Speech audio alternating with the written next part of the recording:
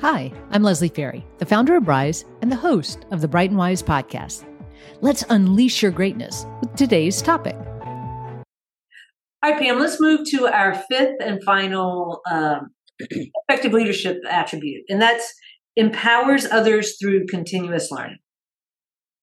Take it away. This is one that's near and dear to me. It really means that what I'm always an advocate for is that you take personal responsibility for your development. But as a leader, you're also placing a specific focus on developing the people that work for you, work with you, as a way of building a culture of learning, right? So why is this important? Well, as a leader, you want to set the expectation that learning and development is required to be able to advance in the organization, to move forward, to do other exciting projects and things of that nature, right? It creates a culture of growth when you do that, when you support that. And even something that feels insignificant from a learning experience can actually lead to something significant, a very significant learning experience. What you learn ends up contributing overall to the performance of the team, the organization, this project that you're working on. And so as a leader, you really have an opportunity to guide and reinforce areas where you want people to focus, where you want them to grow, and that sort of thing. So the learning is critical. And as a leader, you supporting people's efforts to learn, very important.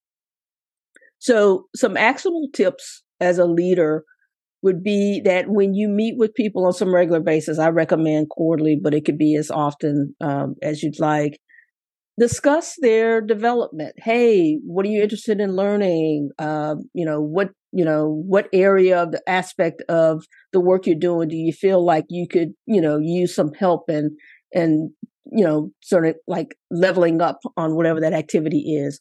What are your areas of interest? What could use some attention that you think could be helpful to you? And then make sure you can identify clearly for people what you want them to work on. So it's a street where you want them to identify what they want to work on, but you also, as a leader, need to be saying, hey, I noticed that you seem to have some concerns about speaking in front of the team.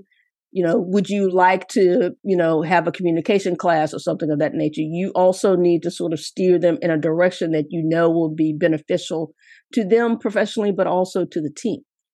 So how do you know that you're doing this, encouraging this continuous learning thing, right? I think when you're talking to people and they can clearly articulate for you what their development plan is going to be, that the two-way plan, right? It's I think I want to personally work on X. Fantastic. And then also when I talked to my manager, we decided that I'll also work on Y, right? Whatever they're self-selecting, whatever the organization can provide and that sort of thing, they've at least identified the areas that they want to work on. And then as a leader, you can then help them with how can they get access to that. But I think the key is there has to be an expectation that the individual will be also deciding. They can't just sit and wait for the organization to give them everything. Right. They have to take some area of responsibility for what they need to learn so they can keep up. And then as a leader, you also want to help people with what they may not recognize as something that they need to work on. And then help get them access to that so that they can do that. Excellent. Good. So I think that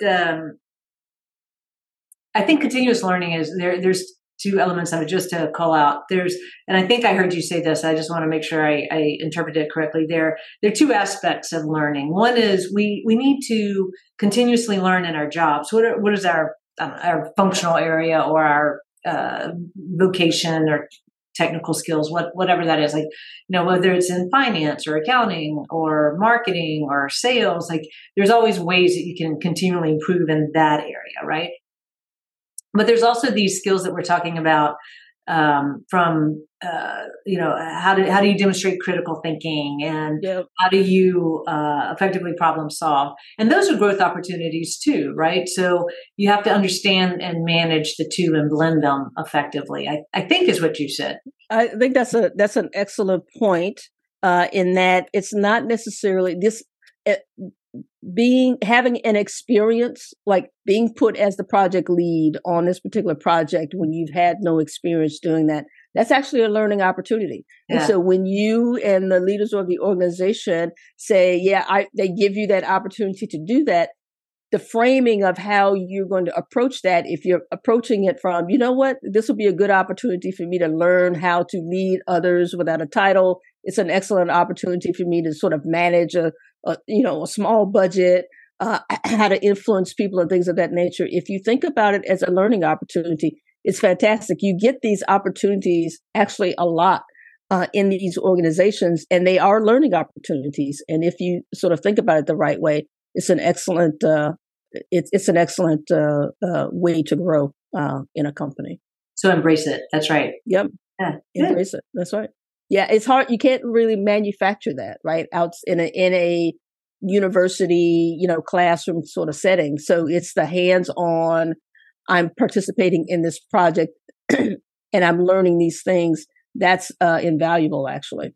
So if you get those opportunities, those are learning opportunities, and they promote growth. And they will stretch you. Hopefully, they will stretch you. It will be challenging, but that's because you're learning. Yeah. That's right. But if you've got a culture of learning, then everybody understands that the person is learning, and they're going to support you in that.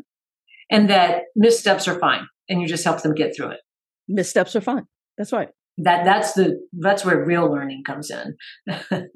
That's exactly right. People get worried about making a mistake, but you're going to make a mistake, right? And so the key is, if everyone understands that you're learning and you're soliciting viewpoints from different people, you're using all of these other attributes that we just sort of talked about, it will be fine. It will be fine. You'll make the mistake, you'll have a solution, you'll figure it out, and you move forward. So thank you, Pam. You're as typical. Your insight has been very helpful, and the flow is. I love how succinctly you were able to take us through what it is, why it's important, the actions we can take, and then know if we're doing it correctly or not, or doing it right. So just the reason, and we, as we were talking about this, one way that we were trying to identify what are 5 really key attributes for effective leadership, and to kind of reveal what all of these in some way support, is being trustworthy. Their trust has 3 core elements to it, and you can think of it as a 3-legged stool. And if one is not strong, it'll wobble a little bit.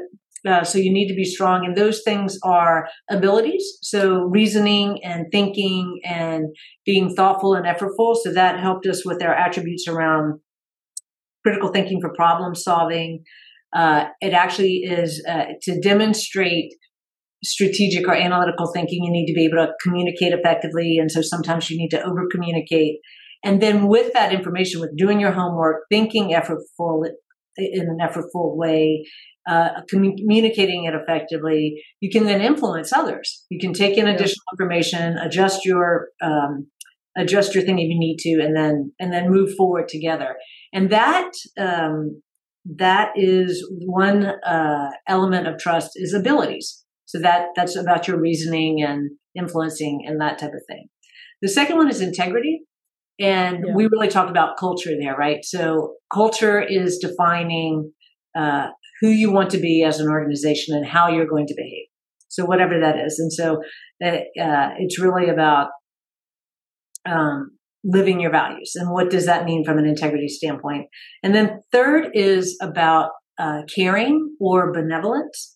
And one of the greatest ways that you can demonstrate to someone that you care about them is that you invest time to help them grow and develop in a work setting. So I would say the reason that there are lots of attributes, and there are a lot of different traits or behaviors or aspects about leadership and what makes strong leaders.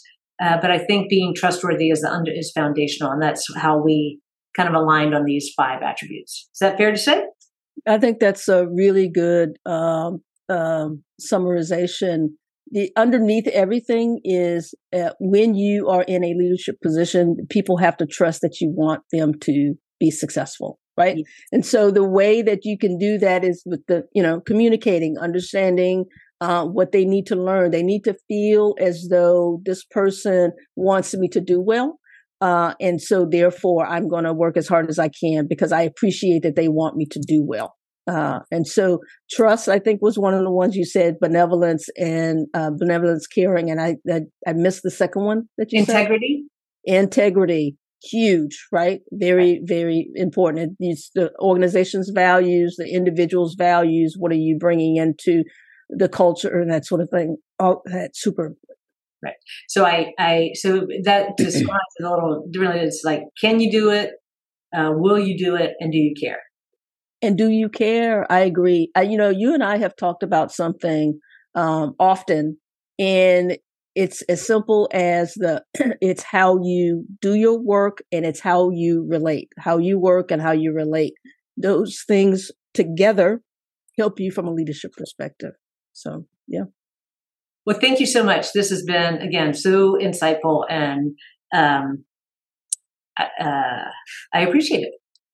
This is fantastic as usual. In any time, I'd love to come back and wax poetic about leadership. So, excellent.